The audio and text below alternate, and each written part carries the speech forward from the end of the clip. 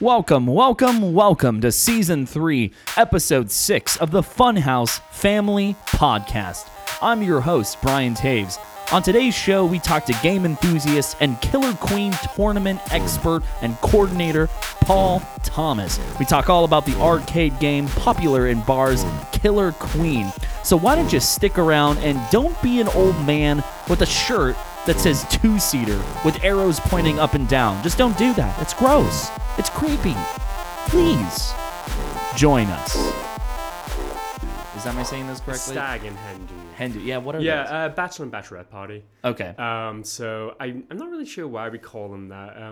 It's probably got something to do with like ancient traditions or something, you know. It's like there's all sorts of, you know, magic that sort of exists contemporaneously from like that's just like holdovers from like pagan times or whatever. But a stag do is a bachelor party and a hen do is a bachelorette party. That's it. And what did what was the intersection with like your parents? Your mom said you worked on. Yes, my mom used to bake cakes, and she was like a good like cake designer. She was very good at like making shapes and then using like heavy frosting to like make like cartoon characters or like movie characters at the time. Gotcha. But the reason why I brought that one up because it's like it's kind of a funny fact looking back. Yeah. But she used to make like more salacious cakes as well. So they would be like raunchy. They're very, very raunchy. Yeah. So like I grew up like from when I was like 8 years old and stuff with like lots of just like penises like in my house. They're just normal. Yeah, it's kind of just normal. Yeah. I think it gave me a healthy outlook. So you know, sure, I'm not going to complain about it. I think it's a good thing generally, but destigmatize a little bit of sexuality. At a young age. Yeah. Get rid of that shame. Yeah, when you're working class, it kind of happens that way. Right. So speaking of which, I the question I usually start folks with is for people who don't know you, can you give us a brief or however long history of who you are? So tackle that question however you want. Okay. Well, I guess I'm gonna be slightly different from a lot of people you interview. I'm English originally, you might be able to tell. But I moved to Chicago in 2008. It was a semi-sham marriage, I would say. It was a real relationship, but, you know, we married for the visa, basically. Oh, gotcha. Broke up 4 years after that, you know, stuck around Chicago for a while. And then I moved to Seattle with my girlfriend Christine a year and a half ago, who's a fellow at University of Washington. She's like a kidney doctor. Yeah. So that's like the broadest possible outline. Otherwise, who am I? Good question. I'm a classic art history student. Okay. You know, like that's what I did at university. Yeah. I'll talk to you about cultural theory all you want, I guess. But yeah, it doesn't really impact like professional life or anything like that. I work for Nordstrom on the floor. Oh, gotcha. Someone recently called me a professional dandy, and I'm taking that one all the way to the bank. Yeah, you're gonna own it. I like that description a lot. So, yeah, and you know, I play a lot of games. Yeah, that's why I'm here today, I guess. Yeah, would you say you're a gamer? In a broader definition than like is usually used, because gamer usually just means like video games, right? Sure. But I'm also like very much like a tabletop gamer as well. Oh, gotcha. Yeah. Like since I moved here, I've been starting to break into Dungeons and Dragons. You know? So I'm a DM. I'm going to set up a DM campaign. Nice. For some of the Killer Queen players. Yeah. Which hopefully will start next Thursday. Hopefully. Pretty soon anyway. Yeah. And yeah, I also play like a lot of other games. So. So I just want to go back a little bit, go back in time a little bit. Can you speak a little bit about your upbringing? Like, what were you like as a kid? Kind of quiet. You know, I was the third of four brothers, which gets a little bit rowdy sometimes. You know, there's lots of competition between boys. You know? Yeah. The household that I grew in was like very supportive, but it was also like it was working class. So there was a lot of times that like we were kind of like left on our own to be like a little bit more independent. You know, Sure. Both my parents working a lot. Right. You know, it's one of those areas as well. Like I grew up in a seaside town, so like my entire extended family was around. So we would have people like other family members would come in and like help babysit or whatever. But for the most part, we like were allowed to be independent. Yeah. Growing up, I was very much the prototypical English boy, ruddy cheeked, bright-eyed, playing our football all the time. Yeah. So I got to run around a lot. But I was also I was also a reader, I would say. Like as opposed to like other kids, like I was definitely like into reading a lot more. What part of England did you grow up in? So I'm from. People ask me, the question I always get is like, "Are you from London?" And I'm like, "No, actually." I'm actually from the furthest. So the furthest city north of London before you hit Scotland is Newcastle, and I grew up north of Newcastle. Okay. So from the northeast, very small seaside town called Whitley Bay. Okay. Not really famous for much, honestly. There's a lighthouse, which is wonderful, actually, very rugged and beautiful. Yeah. There's a band called the Lighthouse Family who were from there and named themselves after the lighthouse.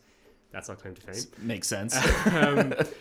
But yeah, it's one of those places in England. Like, so it's really funny because like my girlfriend's from Miami, and so we both grew up by the beach. But like in terms of how the beaches present themselves, like so different. Right. You know, Miami, you get like the pristine, crystalline waters and like the beautiful sands, and in England, you get rocks. Yeah. You get rocks and rocks and rocks, and the waves that crash against them. Yeah. The kind of place that you go to and you sit down and you have like a good think about who you are. Yeah, you know? That like existential. Yes, yes. It's absolutely one of those places. Rocks equals existential thoughts. It does. Well, you talked a little bit about your parents. You said that you grew up working class and they were out supporting your family. What was your relationship like with your parents?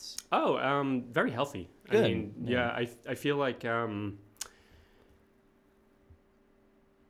everything that I learned about like how to be good to people and like how one should like be accepting and like try to help people out rather than like push them down or anything. Sure. Like I learned from my parents for sure. Like they're wonderful people. And they also know how to party, so Well, yeah, if they're making penis cakes. Well, yeah. My mum was also like a regional champion darts player. Oh wow, okay. Yeah. So I'm quite good at the game, and I always say I get it from her. It's in my blood. Yeah. So you feel like because you mentioned that coming from a family with a lot of siblings, there was a competitive edge. Do you think that kind of speaks to why maybe you are into gaming now? I think that does actually help. Yeah. I mean, I think it's also like the way boys are brought up. Yeah. And it's like it's becoming different now, and thank God, honestly. Yeah. But like there's still like I definitely grew up at a time where like we would go out and like we would gather up as like neighborhood kids, and it wasn't like we were only the boys. It were like the girls would play as well, but we would play games and the object of the games would be to win, right? And I feel like most people have that. They have like some sort of competitive sense in them. Like most people, like when you put them in a gaming situation and tell them the rules and stuff and tell them you're competing against this person, they're going to try to win. Yeah, it's the differences in like competitiveness then come with the people who will do anything they can to win and like work really hard to make themselves better. Gotcha. Versus someone like I'm sort of in the mode right now where like I'm pretty competitive, but I also like mostly just want the competition to be good. Yeah. So I want to win, but if I do really well and have a close encounter but then still lose, like I'm going to be happy enough with that. And it feels like what you described is those ideas kind of influence the type of communities that are brought around those specific games. I think as well. So. I think absolutely so. Yeah. And I want to get into that when we start talking about Killer Queen. Yes. But you said you studied art history in school. Can you speak a little bit about your educational background and how does that influence maybe some of the gaming stuff, or maybe it doesn't? Maybe it's just totally separate worlds. Yeah, I'm not really sure it does that much. Aside from like my love of narrativizing everything, perhaps like might come from like that kind of thing. So I actually I studied. So I mentioned this, but like for people who don't know, the English education system is different to the American one, absolutely. as expected. We don't do high school 16 to 18. High school finishes at 16. And then you go on to college, which is just 2 years from like 16 to 18, where you like drastically trim down the number of subjects you do. So when I was in college, I did like psychology, English lit, and then like film studies and something else I'm forgetting. Too long ago, I guess. And then after that, you go into university. And at university, you don't do the whole major minor system. You don't study a lot of different things. Like you just do one course and you study all of the things like in that course. So I did, my course was called The History of Art, History of Modern Art, Design and Film. Okay. So like my background in terms of studying is very much based on like art theory. And like cinema theory, I was never that good at design. I was good enough, I guess. Yeah. I could talk a little bit about architecture. yeah. You got a little bit of it sounds like a buffet of all of that. Yeah, exactly. But like I tended to go for the courses that were like discussions about like the body in art, or like national identity in cinema. Like I wrote my dissertation on the idea of like national identity in Black British cinema, which is a pretty interesting topic. Sure. Do you feel like any of those studies intersect with any of the gaming that you do, or any of the communities that you're a part of, or is it pretty separate? I know I asked that earlier, but like, I mean, no, I really don't think so at all, honestly. Yeah. I think it's actually something I'm probably lacking in my life. Sure. Is outlets for that sort of discussion. I mean, there are a few people that I know who I can like talk to about these things, but like, it's really not something that's like gaming is just like different. And most of the people in the gaming communities, they tend towards like more techie, more like scientific. Well, especially in the city, for sure. Well, in Seattle, absolutely. So what was the why Chicago? Why did you move to Chicago? You said it was because of marriage as well, but like was there something to do with the education that you were a part of, or what? Nope. I did all my study in England. So we just moved to Chicago because my ex's sister was there. Okay. And she put us up. Gotcha. And it's a wonderful city, so it was a good choice in the end. I would love to go at sometime. It's amazing. Yeah, they've got a great theater and improv scene. Oh yeah, I know. Yeah. There are a couple of people in Killeen, Chicago, who are like part of that for sure. Yeah. So you talked a little bit about this earlier, but you talked about like why and how you got involved in gaming. But is there like a specific moment that you remember from maybe childhood or earlier on where you were like, oh, this is really for me? Like, no, I don't think so. Okay. I think it was, it's more ubiquity, you know? Mm-hmm. It's like, when I grew up, so, I mentioned this, I grew up in like a sort of tight-knit community, you know? It's like all the kids like went out and played, you know? It was those times, it was like, I'm not gonna like idealize or anything, but like you would go and you would just knock on your friend's door and then like they would let you in and stuff. Yeah. Because there weren't phones.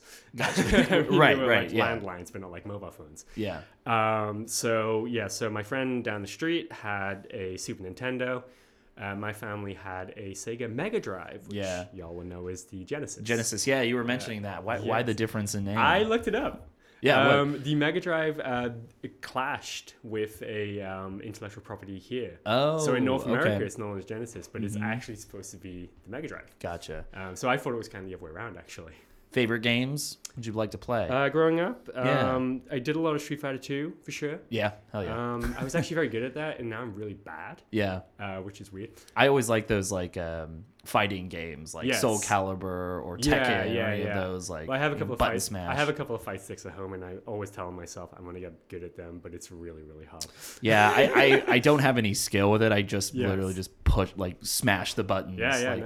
People like really do they know the moves and the combos. And, I mean, I watch Street Fighter tournaments, and the level of play is insane. Yeah, it takes a certain skill set. But yeah, button mashing's cathartic. So how did you get involved with Killer Queen? So I was like one of the first, actually. Yeah. Or the first, like Chicago. So the game was born in New York. It was born in NYU. Mm-hmm. And like, so the first like tournaments and stuff would have been like in New York University. Yeah. But the first public cab was Chicago, Logan Arcade. And this was a bar that I had started to go to around about the time it came out, like very recently. Like it used to be like an arcade like in the back of a record store. Okay. And then they bought up space. Sure. And then moved the record store and then made like the arcade into like a full-time barcade. And James Espy, the owner, has like an amazing collection. He's just like collected like so many good pinball machines. And then we had like at the time James Barron used to work there.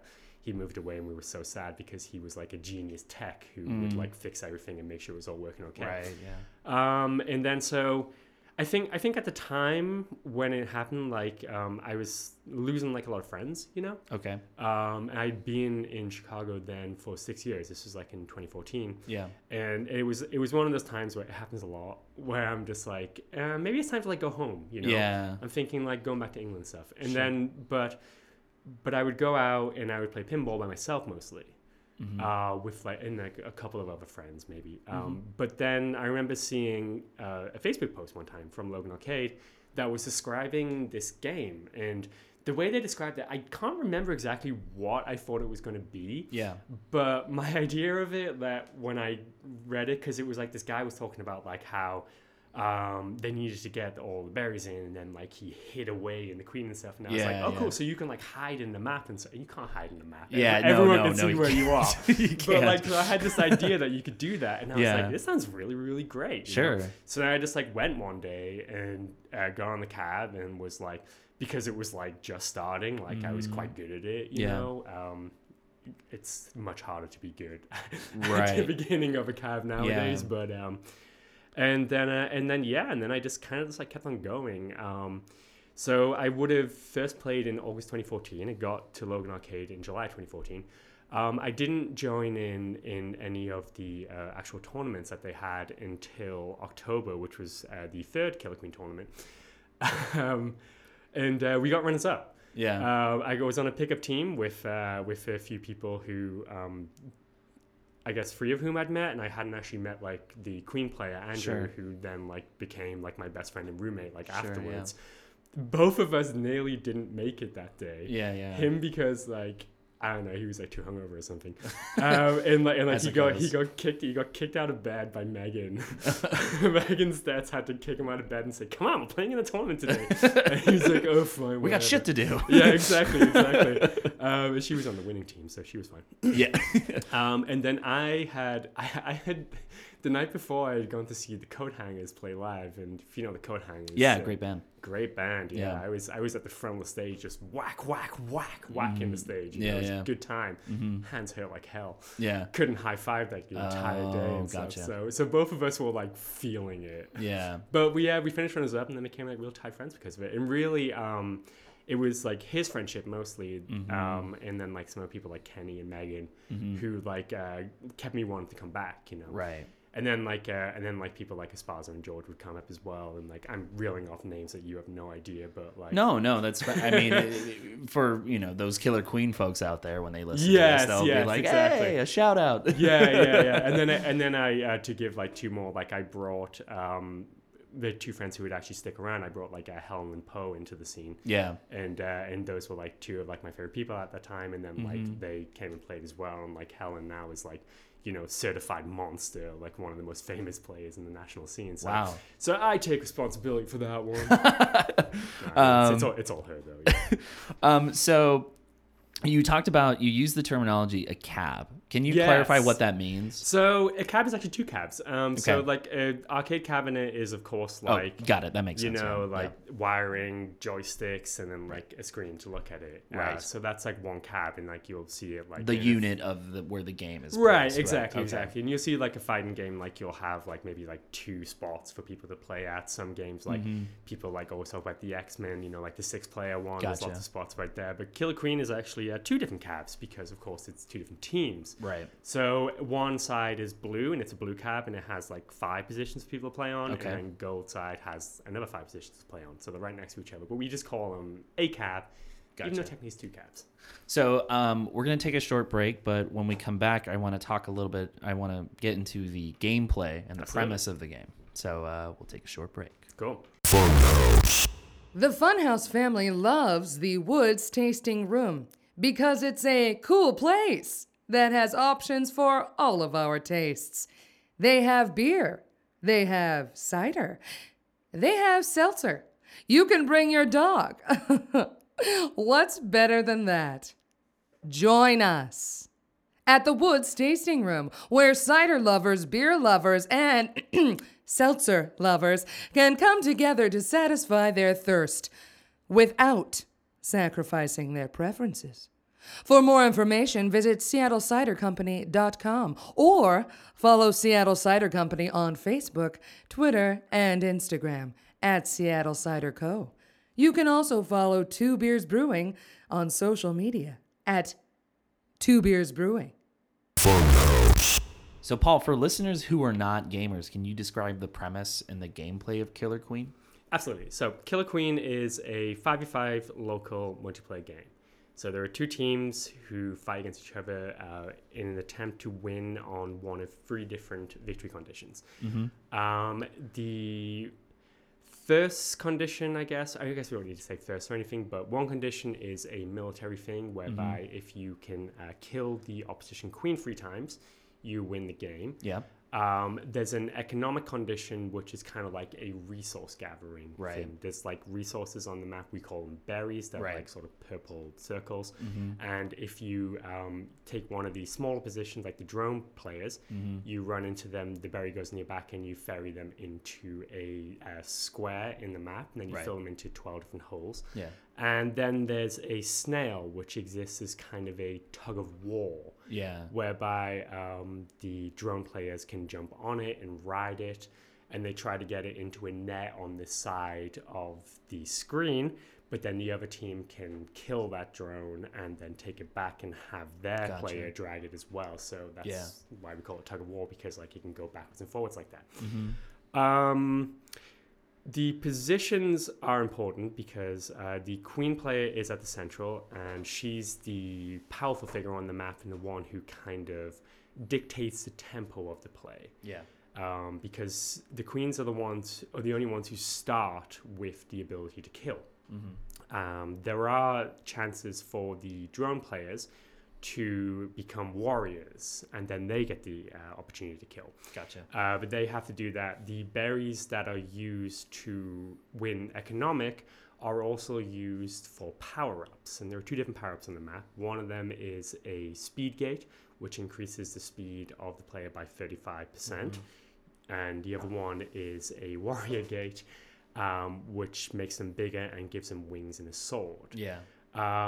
After that, when you become warrior or when you're queen, the game sort of exists with a if anyone's played Joust, it's kind of like that. Yeah. A more recognizable corollary though would be Underwater Mario. Okay. Like it uses like the same like fast button press mechanic to rise and fall. Yes. And then attacking, like striking the opposition player happens automatically. Like you land on top of them or behind them, the sword comes out, bam, they're dead. Right.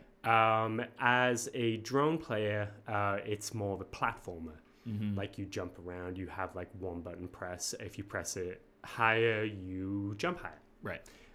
If you actually jump on different parts of the map, if you jump at the highest part of the map, it makes a higher sound than when you do at the bottom part of the map, which isn't really integral to gameplay, but it's a really nice little feature. Yeah. And then, so the queens, like I said, they're vulnerable because they only have 3 lives. But a queen can never really just like stay passive, even when they're almost dying. Yeah. Because the power gates exist as a kind of like capture the flag format. So one queen dives onto or touches one of the power gates, it changes into their color. And then only their team can use it. So if a queen just goes and hides away, thinking like, well, we can just try win on berries or something, then the other team will just like take all of the gates and then have them be on their side, and then the other queen will have to come in and start having to like dive and like try and make things happen. Sure. So it's kind of a game which prioritizes a couple of things: heavy communication between its players, and kind of like adaptive strategies. You know, because you might get shut out of the economic game. Right. And then like focus your attention on snail. And if a team, the most interesting games are always when it's one team's running like a snail objective and the other team's running like a berry objective. Right. Yeah. Because usually what happens is that like the team that's running berries will use like a 2-2 formation. They'll use 2 warriors and 2 drones, and then they'll just try to get those berries in as quickly as possible. Whereas for the other team, of course, because they only need 1 drone to ride the snail, they can get like an extra warrior up, and then they try to use that to like press their advantage across the map. So it becomes kind of like a imbalance, which is like very interesting. And the best teams will constantly be like switching around. If they have to, they'll be able to like run both of those strategies like effectively. Right. It sounds like a lot of I think from my experience playing the game, it's a lot of what I get a lot of joy out of is the problem solving. Yes. Like, okay, this strategy is not working. We need to now communicate and adjust how we're going to win this specific game. Yeah, absolutely. And a large part of that happens when you do when the queen gets the last life. Right. It becomes like a specific problem, because then it's like you're entirely vulnerable, because if you slip up once, like you've lost the game for your team. But you also can't not go in and do things, because if you do that, the other team starts to dominate. Yeah. So that's like a micro problem that just like impacts like everything. For sure. And something I noticed when I started playing is starting to, for beginning players, people who are, at the beginning phase, they start as like berry pickers. And then there are people who like are a little bit more advanced or intermediate. They become the queens, or that seems to be the like kind of pseudo hierarchy I've noticed. The progression is levels. usually from like you start off running either berries or snail. You learn that, you learn how to platform correctly. Right. Some people can do it immediately because they've played platformers. Sure. Some people are just really, really bad at platforming, and it's kind of funny. I shouldn't laugh, because it's like people grow up differently, they don't learn how to platform. Yeah. But like anybody who's like played like a classic Mario should be able to like play the game pretty well, like immediately, because it's just one button and one joystick. Right. It's pretty simple in that way. Yeah, exactly. Like the mechanics are simple enough to enter into it like immediately. Sure. But they're just complicated enough to like encourage recidivism. It's like you learn a bit more. Like there are certain moves within the game that you don't really know until like you've done them. And like we have like a lot of terms like the stick or the drip or like the J dive or the New York J. That's a good reference. And those things are things that people once you start to come into the game more, and like you sort of learn how hovering, that's what we call flying, obviously hovering, works, and then how like impacts work. Yeah. And then once you get really good, you can do the gab or the stinch. Yeah. I always have I always have trouble, because it is a game like everything you described. I mean, to the listener, they might be thinking like it's very overstimulating in a way, and it requires a lot of focus. And something I struggle with is like, where's my person? Yes. I don't know if that's like, and that might be my experience level, but I just sometimes find I'm like, okay, where's my guy? Like I gotta fit, Well, once you played a lot, like where you respawn, where the jumps take you and everything. So then you stop doing that until you start to overthink everything. Like I've lost myself. I still lose myself sometimes. Yeah. Never when I'm playing Queen, because I'm honing in on that. Right. You have to hone in on that. Yeah. But sometimes when I'm playing like a drone or a warrior or something, if I'm just a drone for a second, I'll look around the map. I'll be like, okay, what's going on? Right. And then I'll look back and I'll be like, wait, what happened to me? Yeah. Because you have a team, drones can't kill other drones, but they can bump them away, and hit them out of their position. Sure. So like there are definitely times still nowadays when I'm trying to like form warrior, and like I look away to see what I should do next, and then I turn around and I'm not warrior. Yeah. Because someone's just come and hit me out of the gate, and I'm like, where am I? It's a lot of juggling. It feels like you kind of have to be, you really have to be alert. Yeah. This is why, like recently, so you talk about the hierarchy, and hierarchy is like an interesting topic, because we often do and always have put like newer players like onto the drone position. But the drone position at the highest level is actually like one of the most important in the game. Right. Because a good drone will communicate everything that's happening on the map, you know, because they have like the good vantage point where like they aren't in that much danger of dying. Yeah. Because like if they do, it's sense. a waste of time, but drones have like infinite respawn.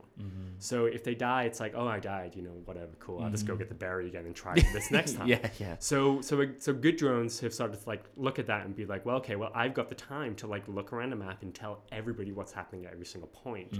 So really, like once the game gets like more challenging, and when you get to like play against higher teams and stuff, you'll find out that like no position is like wasted. Sure. There's no room to just be like, okay, this person is not very good, let's put them on drone. Everyone has to pull their weight, it feels like in this game, and work together as a team to communicate. Yeah. Also it's just rude. Like, you know, let your new person warrior. They want to have fun. Yeah. It is a game at the end of the day. Yeah, exactly. So did you create and start the Facebook group in Seattle? No, okay. It already existed by the time I got to it. Gotcha. And what is your role, I guess, in the community? Do you see yourself as like a coordinator? Like, yeah, well, like, can you clarify your role in the Seattle Killer community? we have a term for this. I didn't invent it, and it's not like Seattle specific, but nationally, I'm what's known as a scene mom.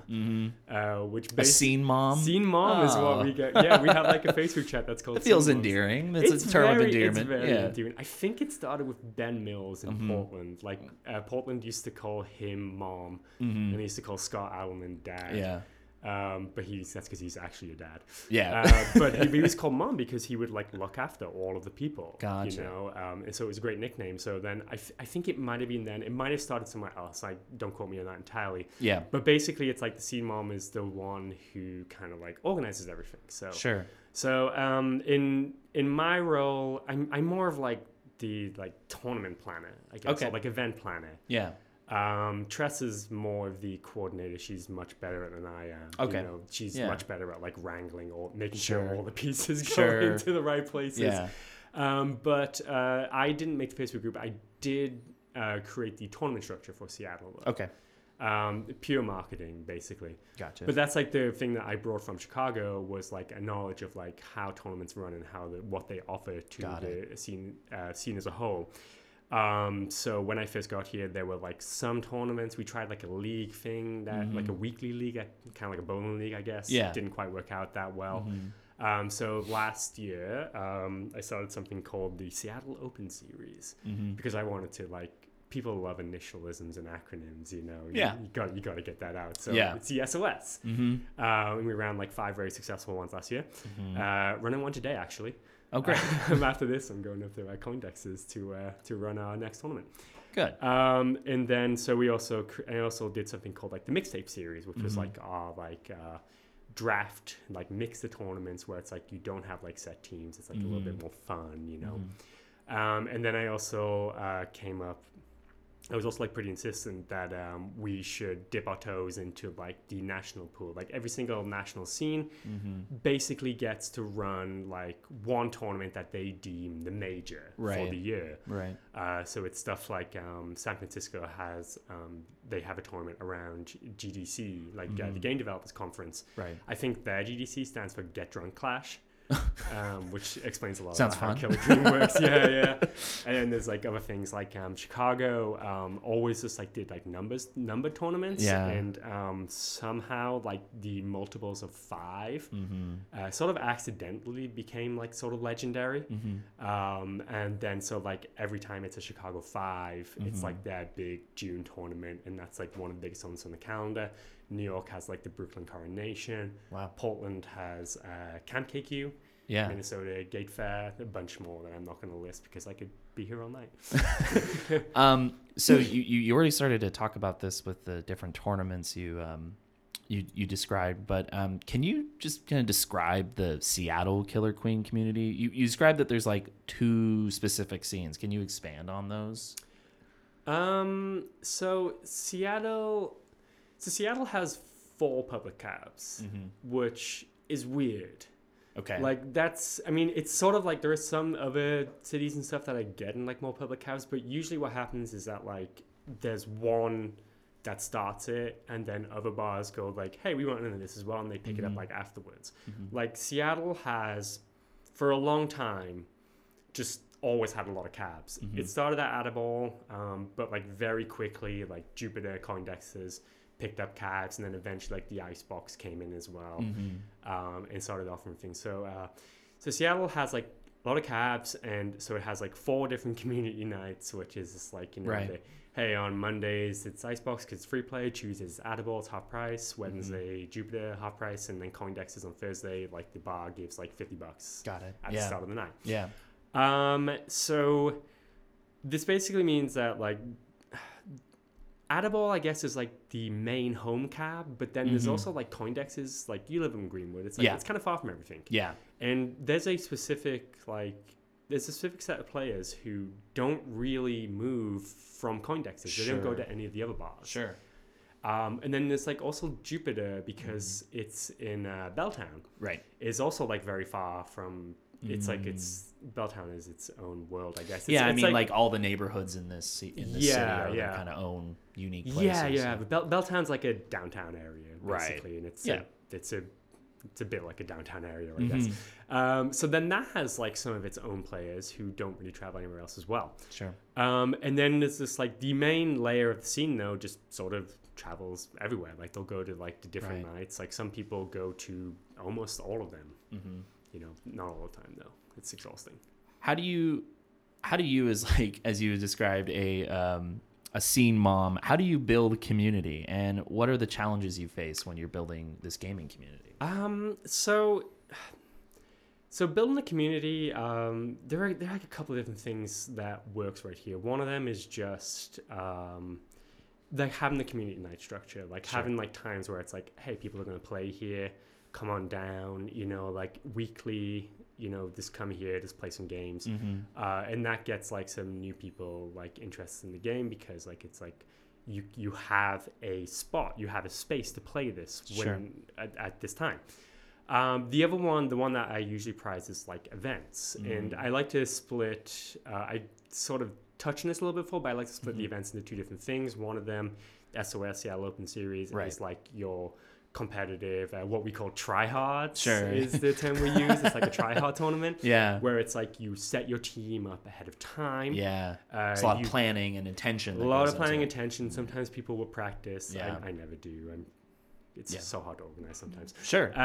But you know, but it's like that's like, and that's the ones, those are the tournaments that like people from like Portland come up to visit. Like we have like a few people already in. I'm playing with 2 people from Portland today, and like that's like a scene that's existed for much longer, so it tends to have a lot of like better players, you know, or more experienced players. Seattle's catching up though. And those ones are like, they're tough. Like it's just going to be a straight double elimination. It's going to be like intense. It's going to like have like a nicer champion, and it's very competitive. It's much more competitive.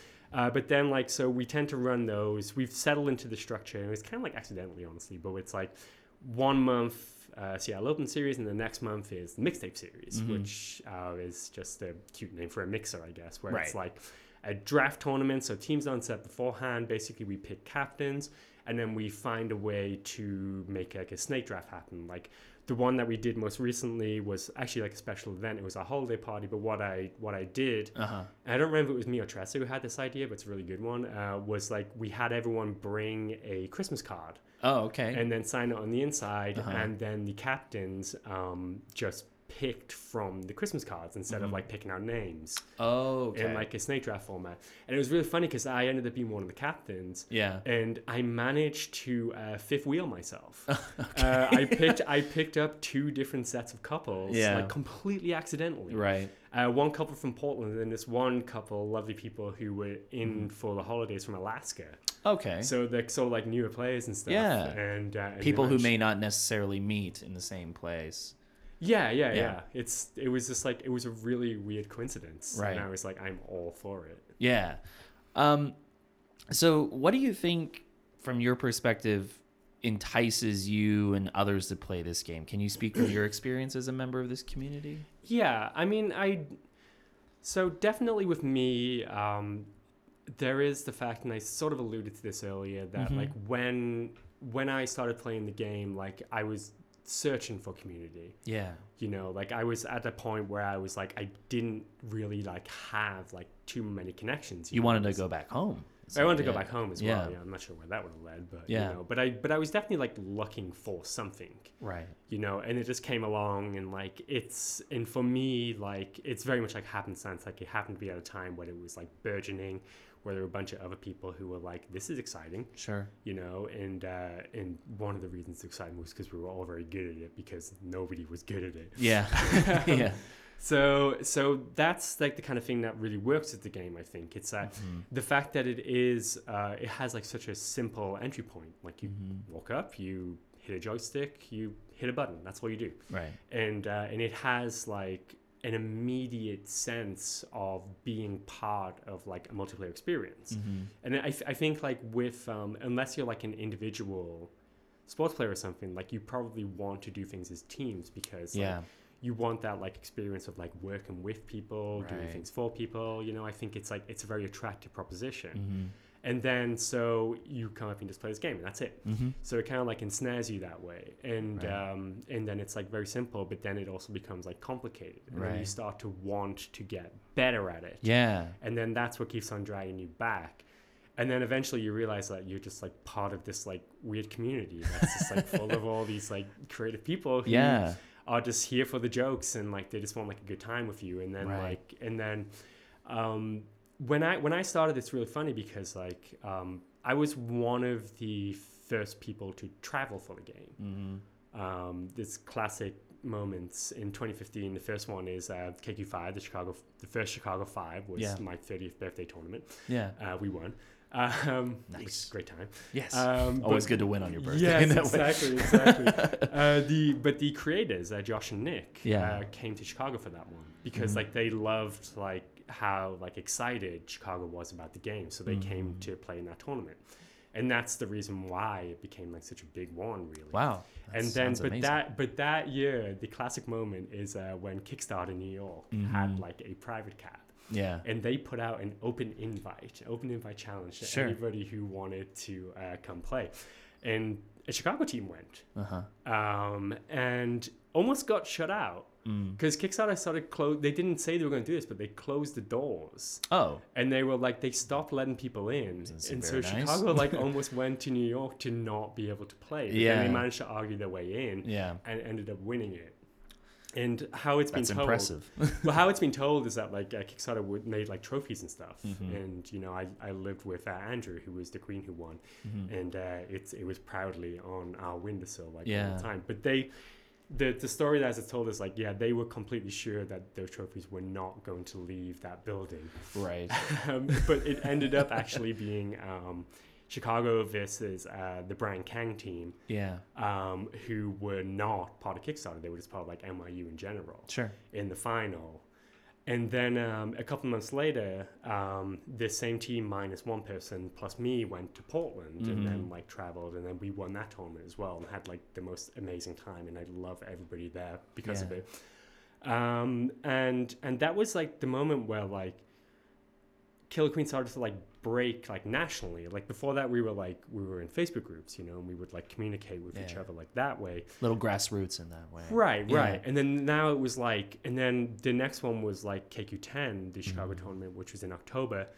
And then like the Chicago people were like, hey, let's invite these other scenes. Let's invite New York and Portland. Right. And we did, and it ended up being like a wonderful, wonderful tournament. Still probably the best one I've ever been to. Yeah. In terms of this like pure like electrifying excitement, just all these new people. And then Portland ended up winning it. Getting revenge for us beating them, I guess. But at that point it was like, okay, now we travel. Yeah. Now it's like, you know, you just, if you go to a city that has a Killer Queen cab, you just go like, hey, does anyone want to play games with me tonight? Yeah. And they're like, yeah, let's do it. Or they're like, hey, do you need a place to stay? Yeah. You know, that's the thing, is that like the community like immediately is just like, you know, you play the game, hey, do you need like lodging? Do you need like food? Do you need like recommendations? Like people just like reach out immediately upon finding out that you play this game as well. Yeah. And it's like, it's kind of like that shared insanity or something, you know. You're Right. both like in this like weird obsession with like this 8-bit arcade game, which is very engaging, but Yeah. you know, also kind of like simplistic, but like it's a community that's beautiful about it. Well, I mean, in the game is, you know, you're working in a team setting. I mean, you're already developing that community. I Yeah. feel like the subtext, the kind of the hidden stuff is like you learn a lot about people Yeah. playing the game. You learn a Yes. lot about what kind of person they are, what kind of player they are. Like, I mean, do you feel do. like that's true? Or- Yeah. I'm gonna quote Andrew actually, Yeah. who came up with the great phrase, "Kill a queen. It's 10 buttons and a million egos." Yeah. I mean, there was a time where I was starting to play the game, and I was obviously, I don't know the player's name, and but I just was not. Our team was losing, and they were getting very upset, like slamming their hand down on the table, and I was just like wondering, like, what frustration, and it kind of turned me off from playing the game because I was like, dude, I'm just here to play. Like, I don't like, this isn't my livelihood, you know? Yes. So from your perspective, like whatever you're comfortable disclosing, like what are some frustrations you have about the game, like the community in relationship to the gameplay? Or I mean, it's basically that. It's like that frustration. A lot of that frustration. Like, I mean, I get frustrated sometimes when like a team is like very stacked full of like really great players, and then like there's a few like newer players on the other side, but then they just go like really hard, you know? Because so here's how it goes. Like, if you have like a newer queen, like it's not just about not killing them, because what can happen is like the new queen might not understand like the intricacies of gate control at all. So what might happen is that like an opposition queen might say like, well, I'm not killing the other queen, but what they do is they just control the entire map, right, and then don't allow anybody on the other team to like form warrior or anything. And then it's like you're not really like learning anything from that, you know? And they also like, if you have a warrior on the other side who's just trying to like learn the game, like it's my philosophy, if I see someone who is doing that to like, if they die and if they try to attack or something, then you know you got to kill them sometimes, but it has to be like in the sense that, okay, I've played this game for like many more years than you. You're just learning this right now. Like, I'm not going to just kill you and then not let you play the game, you know? It's like, I'm going to let you get back up, form warrior again, see if you learn from your mistake, like have some more practice of it. But it's a lot of people who, when they get in the cab, just sort of just try to crush everything. right, Regardless of like opposition, regardless of skill level. And I think that doesn't really benefit anybody in the long run.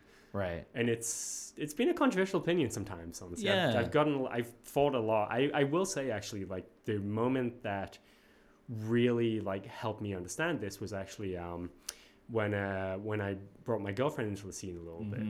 And then she started like talking about it and saying like, this is kind of like hard to do if you're not one of the like regular people. And That's fair. And I was like, and I mean, I'll admit it, like I was like a little bit ignorant. I didn't quite know like how my playing on like the other side would like impact other people and stuff. And I was just like, I would probably like sit in this mindset a couple of times of, oh, if I'm not killing the other queen, it's like fine, I'm like doing my bit, you know. But sometimes it's about being more like actively helpful to people, trying to Showcasing some grace. Yeah, exactly. And then so she came in and pointed out a few things, and I was just like, okay, I mean, I see what you mean. Like, I'm not trying to like stomp on anyone's fun, you know. So from that moment, like having that fresh set of eyes, like allowed me to see how demanding the community can be sometimes to someone just trying to step into it. And from that moment, like I've tried to, as much as possible, like help people into it and help people become better. Right. And you know, something I noticed when, speaking of my anecdote earlier, that guy slamming the table is like, it's like, are you playing this game for gameplay and like because you like the game, or are you working something else out? Like, that's kind of what I notice sometimes. It's just like, what else is going on here, man? Like, I mean, it's not therapy. Sometimes maybe they're just having a really bad day, and that's okay. Yeah. Just try not to take it out on anybody else. Right. So you were talking about this, fostering this environment where you're being inclusive of new players and players of any real experience type. What advice or would you give to somebody who's new to the game, who wants to try it out? Maybe who's listening to this podcast is like, oh, this sounds cool. I want to do this. Oh God, that's such a good question. Because It's like, kind of a big one, yeah. Yeah, because there's part of me that just says like the best thing you could do is hopefully try go with as many different other new people as possible. Sure. Like to have, because like so for example, like we were out at Adaball last night and we had like lots of regulars. It's tournament tomorrow, you know, Yeah. got one person from Portland and stuff. But there were like a lot of people who were just like very casual and they got like a lot of game time, Yeah. you know, and like if there are a lot of those people around, we'll step off, you know, and be like, you guys play. Like we're a different skill level right now. It's not like a, oh my God, we're better than you thing. It's just like a, hey, we played this game more than you, so it's a different experience. So you guys should just play. Right.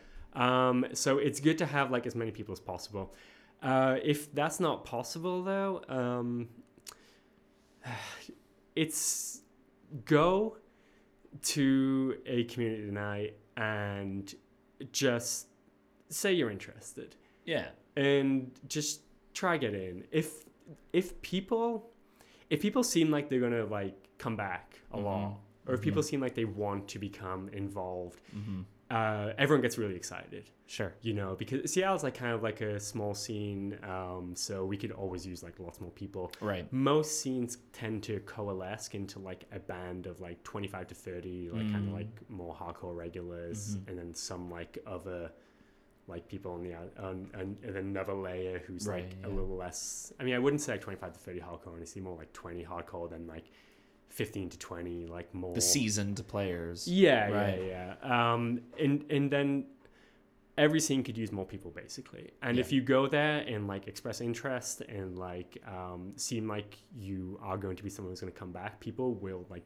genuinely be excited for you. Yeah. And they'll genuinely want to teach you the game and stuff. And sometimes they'll something I know is that they'll be generous fiscally too. They'll pay, Oh yeah, pay for you absolutely, as well. absolutely. I mean, it's really easy in Seattle though. Yeah. This is like when it started in Chicago, it was the same thing. It was like 50 cents a side, and Yeah. I remember like days with the aforementioned Esparza and George, just like us at night, Yeah. just like I had just throwing a bunch of quarters on, just being like, hey, come play, you Right, know? right. That's how we brought like Rachel into the scene. It was a good time, a good night. You know, and alcohol will probably be a good lubricant for that. Always, yeah. I just paid $20. Yeah. No, absolutely. So it's easy in Seattle. It's much harder. Like eventually in Chicago, it changed to $1 per side, and then Yeah. everyone was a little more stingy with it. Then. Sure. And in scenes where it is $1 per side, it's not as easy to do that. Gotcha. But in Seattle, like especially like on Tuesdays at Adaball, like the happy hour is like 7 to 9, and it's like half off, so it's like whatever 50 cents a game or whatever, I think. And then everyone like before 9 comes will just be throwing like a bunch of dollars into the tab, and then it will be like over 100 credits. Yeah. You know, and we'll just like play on that the rest of the night. Right. You know, so it's like yeah. Come on Tuesdays, you won't have to pay. So we're nearing the end here. I just want to ask you a question, kind of spontaneous, but like, what do you say to the haters? Hold on a second. Let me get my question. What do you say to those who hate on gaming culture? I think it's a weird thing to hate on because it's just like I understand. Okay, so there are things like Gamergate and stuff. Like I can understand people like hating on the side of gaming culture that's kind of like steeped in misogyny or whatever. But for the most part, like games are like such a ubiquitous part of life right now that for the most part, it's just people like having fun with their friends. And it just seems like there's no real reason to like detest something like so thoroughly, Right. or to think of it as somehow like less ennobling than like I don't know, like sports culture or whatever. And that's just something that we just like accept as a part of life. Gaming culture, Killer Queen specifically, has presented lots of inroads for people to like become part of a community, like both locally and nationally. Killer Queen's actually like one of the better communities in terms of like say like LGBTQ plus issues, you know, in terms of like that's great. supporting like more progressive viewpoints. So like it's kind of like a nice place for that. So It's so inclusive of those. It's of those very groups, inclusive for the most part, and there's like a lot of people who have been, there's a lot of like women players who have been like very vocal about making sure that like women's rights were respected, and like I respect like all of those people for that. That's great to hear. And then there's also some people who, you know, are like non-binary, they're like queer and stuff, and like they're like pushing for their voices to be respected.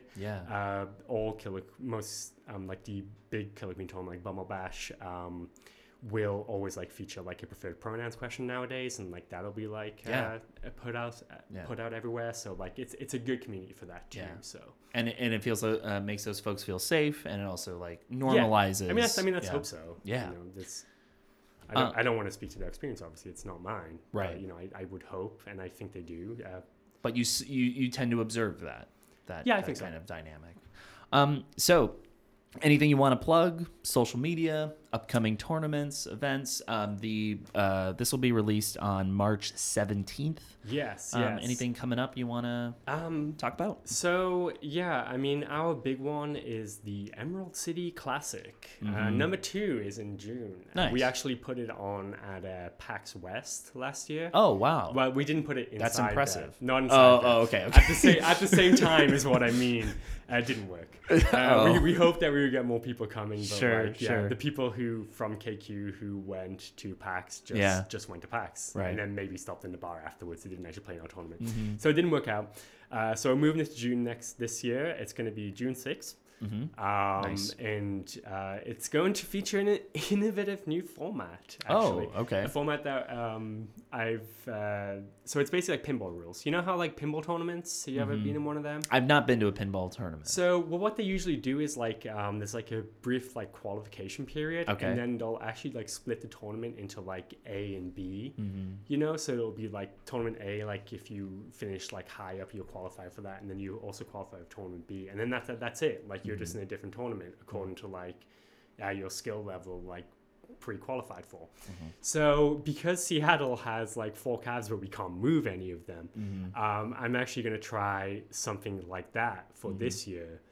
So it's going to be like I'm going to try to use the top 8 format. So it's like the pools play will have like the top 8 teams will qualify for like tournament A at one bar, and then the next 8 teams will qualify for tournament B at another bar, and then we'll see how many more we get. I'm really excited for it because like I think it's going to speak to what like various people get out of Killer Queen. You know, it's going to be like the best players can feel like they're going to go there and they're going to play against like the best teams and have that like intense competition. But then like the mid-range players who maybe are just like traveling more for fun, but also they're quite good, they're going to get like their own tournament. So they might get to like win like a major tournament for once, you know, like have like a better crack at it because they're going to be like more in their skill level, you know. So I think it's going to be fun. It's going to be a nightmare to run. I mean, it's gonna kill me that week, but it'll be but fun. You love it. But I mean, I love it. Yeah. Ultimately, yeah. I'm really excited for this one. I mean, sure. That's why we do any of this stuff, right? Because we. Yes. So what's the Facebook group if people want to join? Just Killer Queen Seattle. Killer Queen Seattle. Yeah. Join up. And the list the barcades again that have cabs. So there's Adaball in Fremont, the Icebox, which is I guess also in Fremont, maybe Freelot. I don't know. Yeah, it's right. Isn't it like Fremont Ballard area? Yeah. It's up the road from here. Yeah, basically from where we are right now. Yeah. Jupiter and Belltown, and Coindex's up in Greenwood, way up north. Great. Where we're going to today for Seattle Open Series number 6. Very good. Paul, it has been a pleasure to talk to you and to learn more about Killer Queen and the Killer Queen community in Seattle. Thanks for coming on. Thank you for having me. Yeah, of course. Thanks again, Nate Sawtell, for reminding us at the top of the show to not be an old man with a shirt that says 2-seater with arrows pointing up and down. Always a good reminder not to be a creep. Join us again next time as we talk to Pulitzer Prize nominated and Obie Award-winning playwright Claire Barron. If you like what you heard, help us out by subscribing and leaving us a review. Find us at funhousefam.com and on Instagram, Twitter, and Facebook at funhousefam, where you can get all the updates for everything Funhouse events, auditions, artistic opportunities, and script submissions. Join us. See you next time. Goodbye. Party Fish Media. Partyfish Media acknowledges that it operates and records on indigenous Duwamish and Puget Sound Coast Salish land that is still home to the Duwamish tribe. This land is stolen in violation of the Point Elliott Treaty of 1855. We are committed to uplifting the name of these lands and community members from these nations who reside alongside us. For more information on this land, its people, or ways you can help, visit duwamishtribe.org or realrentduwamish.org.